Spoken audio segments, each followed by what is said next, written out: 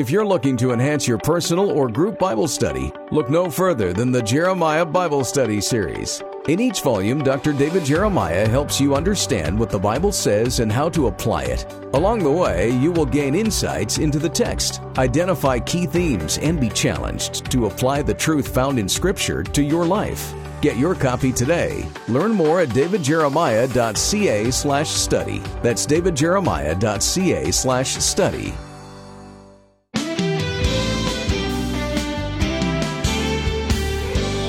God never promised believers an easy life.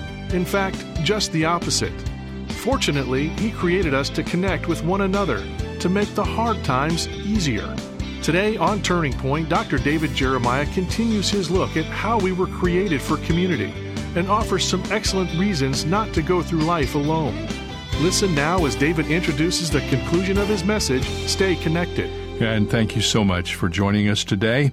We are in the midst of this series called Living with Confidence in a Chaotic World. It's based upon a book that we have written by the same title. In fact, let me just get this off the agenda. You can have that book delivered to your home by simply sending a gift of any size to Turning Point to help us with our broadcast ministry. Your gifts, your support, your involvement, your investment, I cannot tell you, we couldn't do what we do without you. And we need you. We want to encourage you. We'll add value to your life with this book when you send your gift. Be sure and ask for your copy of Living with Confidence, and you can be a part of the worldwide ministry of the Word of God through Turning Point. You know, I've been teaching the Word of God in a church for almost 50 years. I've been on the radio and television for 45. Periodically, somebody comes and says to me, why don't you just walk away from the church with all of its challenges and focus on what you're doing around the world on radio and television? And I'd have to be honest with you and tell you that sometimes I have thought about that. But here's what I believe. I believe God does His best work through the church. God has said, I will build my church.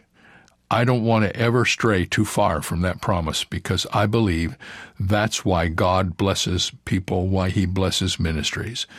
The church is imperfect. It's filled with a lot of challenges, and some of them are so petty they shouldn't even be in discussion. But the church is God's idea, and it's still the best idea that we have for familiarity and fellowship and community. So I believe in the church. I've been a pastor of the same church for 40 years, and I have no intentions of stopping that anytime soon. So if you haven't been going to church, if you're not involved in the church, please listen carefully to the second half of this message called Stay Connected as we talk about the importance of your place in your local church. Let's get started. You see, the early church had this perfect balance between corporate worship in the temple court and dinner meetings in individual homes. Every day there were brand new believers in Jerusalem coming to the large gathering and funneling from the large gathering into the small groups.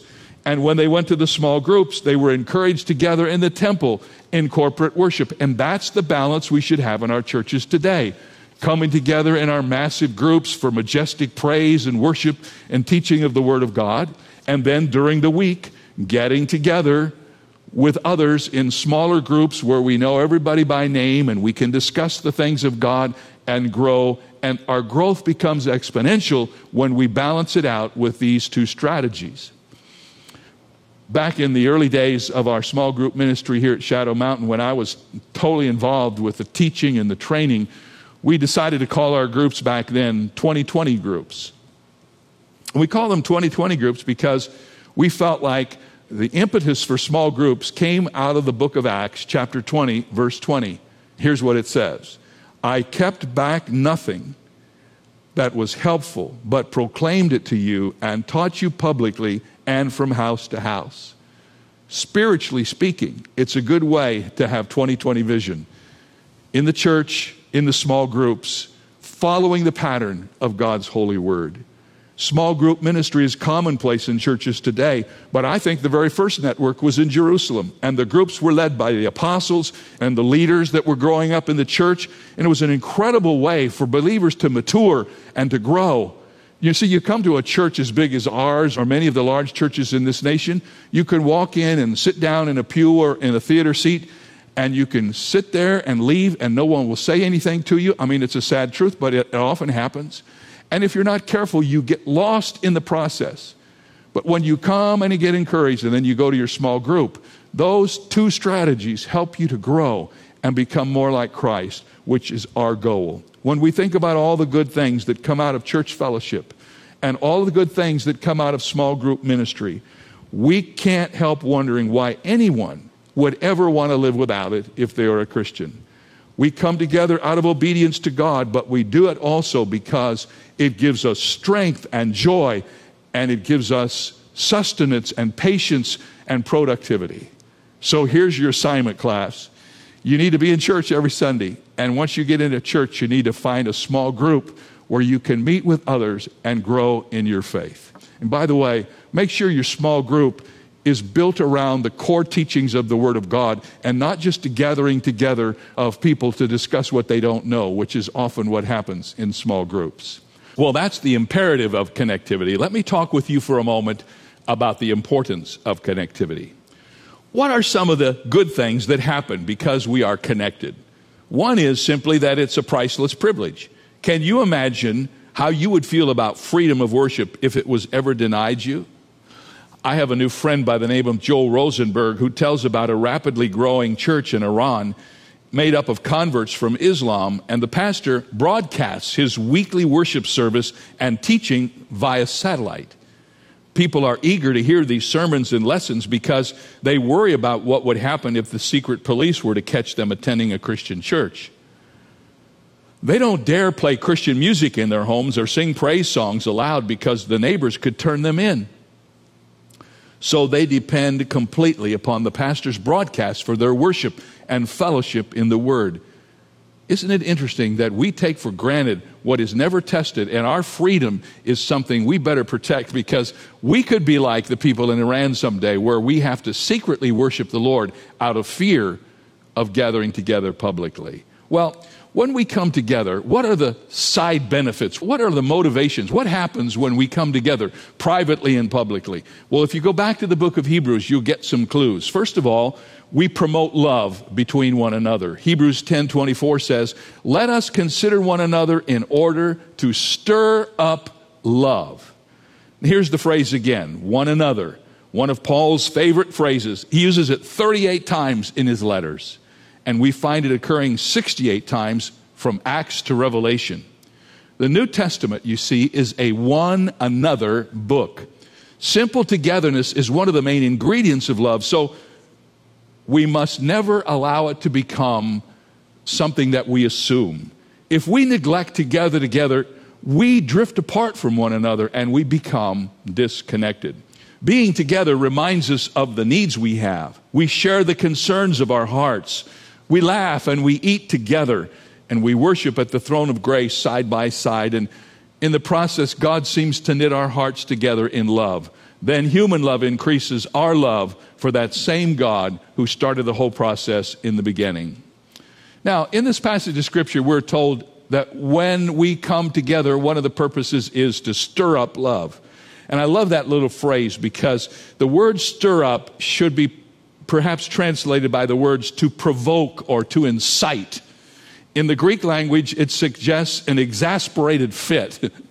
The choice of words would seem kind of strange when you put it together with love and good works, but it's very intentional. Fellowship should have an energy that provokes everyone toward God's work. We should get stirred up when we get together with God's people. I remember back some years ago when Reggie Jackson was still playing baseball, the straw that stirs the drink. He loved to call himself that, by the way. He was sort of cocky and outspoken, and he had a knack for keeping the adrenaline flowing among his teammates. Hebrews is telling each of us to be the straw that stirs the drink in fellowship together as we stir up love among God's people. I envision a church that is, if you'll pardon the expression, stir crazy. A place in which people rise from their beds each week with a relentless purpose. By the grace of God, they think, I'll find a way to show love to a new friend today. Lord, give me a word of encouragement. Guide me to just the soul who needs to hear that word. My life is filled with blessings, and I'm going to be a blessing to at least one person throughout this day. So the first thing that happens when we come together is we promote love. Secondly, when we come together, we provoke good works. That's what it says. And we do better things together than we can do by ourselves. Together we can attempt great things for God and expect great things from God. Together we can reach out to the whole world in providing financial and intercessory support for multitudes of missionaries. Together we can link up with radio and television and internet and print media, and literally we can touch every person on planet Earth. Being among the people of God should be provocative. It's not a retreat from the world, but it's kind of a pep rally. And the sermon should bring on an exasperated fit to go tell people about the Lord. The music should inspire the soul, provoke us to bring our friends to hear the Word of God and the music. And hearing what God is doing overseas or on the other side of town should stir us up to go and help. Let's be certain we're clear here, men and women. We are not saved by good works. It doesn't help us to get to heaven because we do these good things. We are saved not by good works, but we are saved for them, aren't we? Throughout the history of the church, it has always been at its best when it has been blessing the world that is around it. As soon as churches became free and clear throughout the Roman Empire, Christians began to help the sick. St. Basil built the first hospital in Caesarea of Cappadocia, and soon institutions like that began appearing in many cities around the world at that time. There's a book called How Christianity Changed the World by Alvin Schmidt, and he tells in this book how Christians had been erecting hospitals for nearly 4 centuries, and then the Arabs took the example and began to do the same thing. Ladies and gentlemen, our faith has not been provided for us so that we can consume it upon ourselves. We have been called to be productive Christians. You all know, if you listen to me preach much, that Philip Yancey is one writer whose books I read from cover to cover. And he wrote a book called Reaching for the Invisible God. And in that book, he tells about a time when a man came up to him after a speaking engagement and said to him, Mr. Yancey, you wrote a book titled, Where is God When It Hurts, didn't you? And Yancey acknowledged that he had indeed written such a book. And the man says, well, I don't have time to read your book. Can you tell me what it says in a sentence or two? After some thought, Philip Yancey replied to his questioner, well, I suppose I'd have to answer your question with another question. Where is the church when it hurts? You see, he explained, the church is God's presence on earth. The church is His body. And if the church does its job, if the church shows up at the scene of disasters, if the church visits the sick and staffs the AIDS clinic and counsels the rape victims and feeds the hungry and houses the homeless, he said, I don't think anybody will be asking, where is God when it hurts? Because through the body of Christ, God's presence will be experienced. So, when we come together in the church, we promote love. When we come together as a church and we're connected, we provoke good works. And then thirdly, when we come together as a church, we provide encouragement. Notice in Hebrews 10:25 what the word says. Not forsaking the assembling of ourselves together, as the manner of some is, but exhorting. Grab hold of that word, exhorting. The word is often translated by the word encouragement. It's the same Greek word. The Bible says that when we come to church, we're not just to promote love, we're not just to provoke good works, but we're to provide encouragement. We're to encourage one another. We should constantly be in the process of finding someone in the church that we know may need a word of encouragement and providing that word so that they can grow and be blessed. Oh, do you know the power of encouragement? I can tell you personally that there have been times in my life when a word spoken at the right time and in the right way has lifted me up and helped me go on when I felt like quitting. And I'm sure I'm not unusual in that respect. When the church goes about its business and becomes a greenhouse for inspiration and evangelism, you cannot stop it from growing or from turning the world upside down. I mean, who wouldn't want to be a part of a place that makes everyone stronger and more confident? In our time, the world has all of the discouragement it needs. We need men and women who are a part of the body of Christ who understand that part of our role is to be encouragers. Marriage and parenting seem harder than ever these days. We're brewing a culture of despair, and that's just fertile soil for the church to step in and provide real encouragement, real relationships, real love through the authentic power of Jesus Christ. Men and women, nothing can come close to competing with the hope and the peace that we have to offer to this world, and especially in these days, which are considered dark days by some. We can be the light. We can be the encouragement. We can be the salt if we will just take our responsibility seriously. Yes, I know the church as we experience it has its faults. But remember, the church as God sees it is perfect, and it's spotless because of the cleansing of the blood of Christ. I've always been fascinated by the life and ministry of Charles Spurgeon. Charles Haddon Spurgeon was the prince of preachers whose preaching took England by storm during the 1800s. I recently found a new biography about his life. I didn't know there were any others than the ones I had already read, but this biography had some stuff in it that I had not ever heard before, especially about Spurgeon's conversion. As a teenager, Charles Haddon Spurgeon was a non-believer. He was planning to become a farmer, and he decided to study Latin and Greek instead. And he didn't know where his career was going, where his life was going.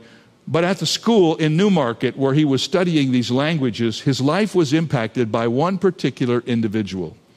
No, it wasn't a professor or an instructor, and it wasn't a classmate or a friend.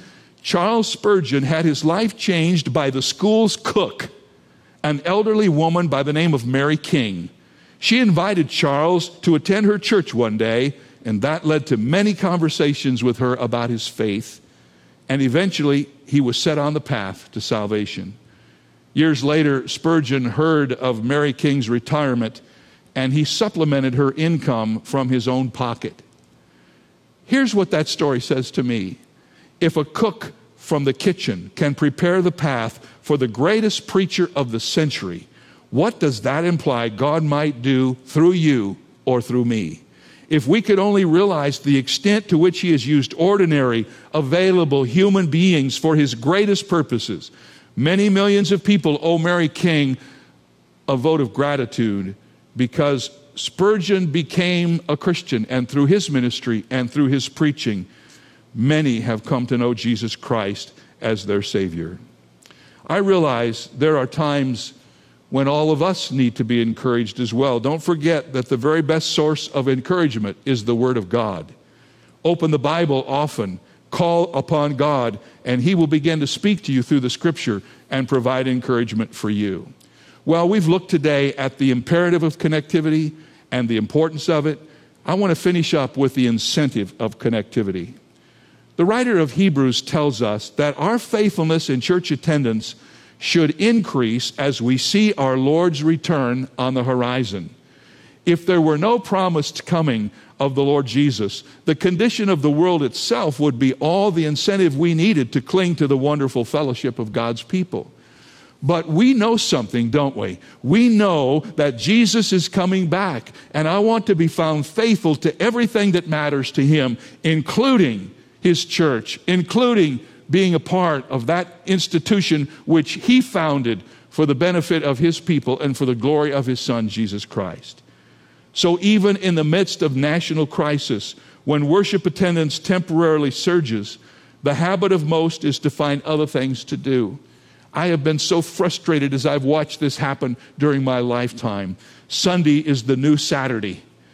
In what is being called a post-Christian America, church attenders are now in the minority compared to Sunday golfers, Sunday joggers, late sleepers who don't see any reason at all to get up and go to church. When I come to church here on Sunday, I see all the recreational vehicles heading out toward the desert, and my heart grieves because I know they're going to have a Sunday without any input from God at all. So as we see the day approaching, the writer of Hebrews tells us we should be motivated to build the body of Christ into something that glorifies God. Ladies and gentlemen, the church is not a building. It is not even the people. It is actually the living presence of a holy God in a fallen world. It is the tangible evidence of an invisible hope, dressed in the skin of all the people who have found that hope. If there ever was a day when we needed the church, this is it. If there ever was a day when greater opportunity was available to invite faithless friends, we have it now. This is the opportunity for us to make the Church of Jesus Christ a priority in our lives, for us to, as the strategy says, stay connected. I want to close today with a story that I read some time ago. There's a legend about a church in southern Europe called the House of Many Lamps. It was built in the 16th century with no provision for artificial light except for a receptacle at every seat for the placement of a lamp.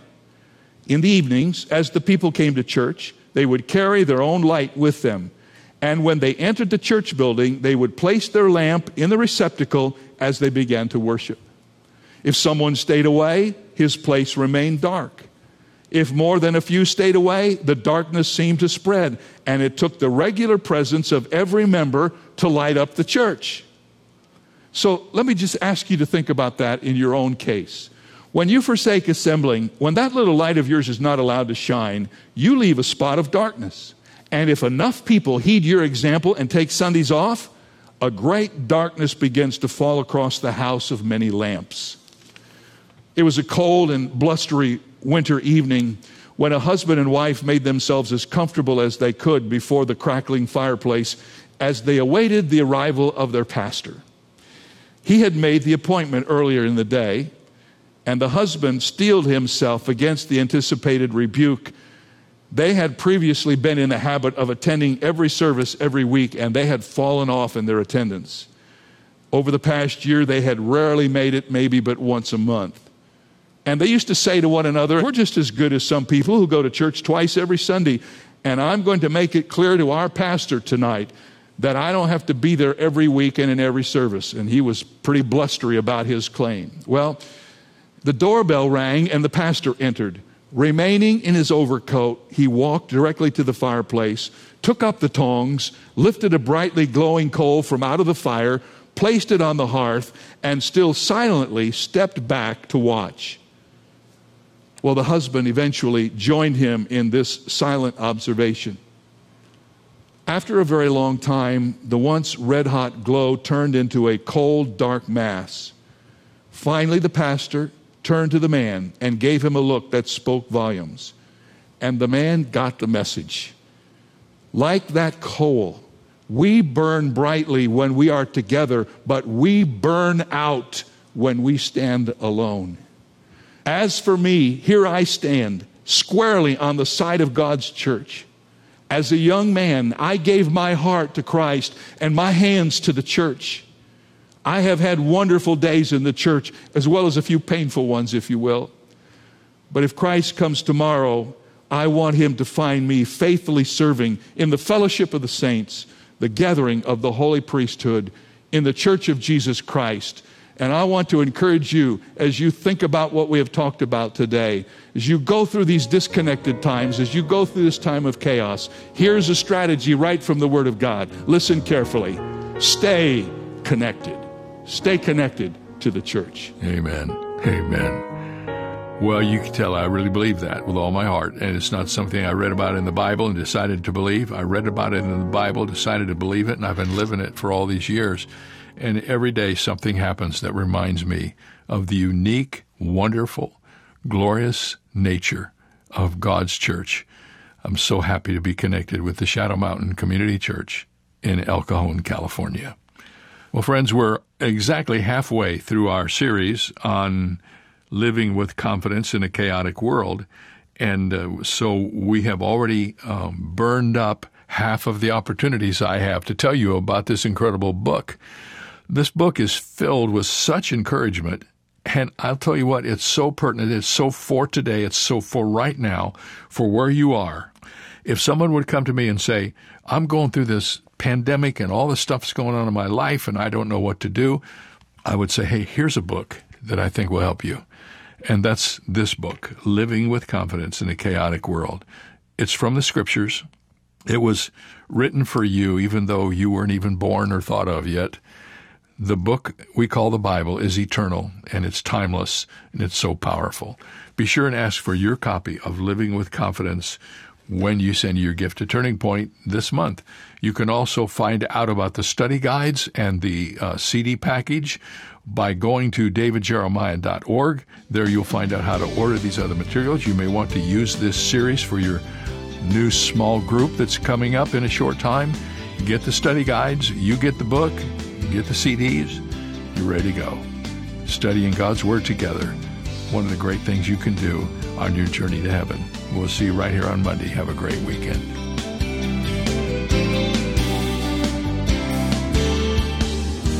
Our message today came to you from Shadow Mountain Community Church and Dr. David Jeremiah, the senior pastor.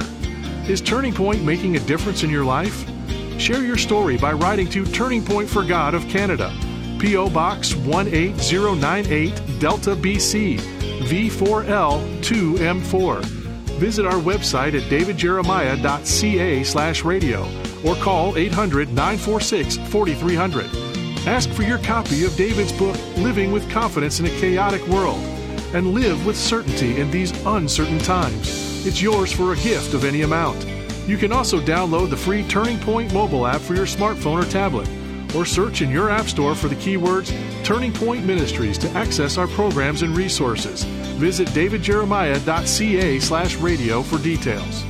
This is David Michael Jeremiah. Join us Monday as we continue living with confidence in a chaotic world on Turning Point with Dr. David Jeremiah.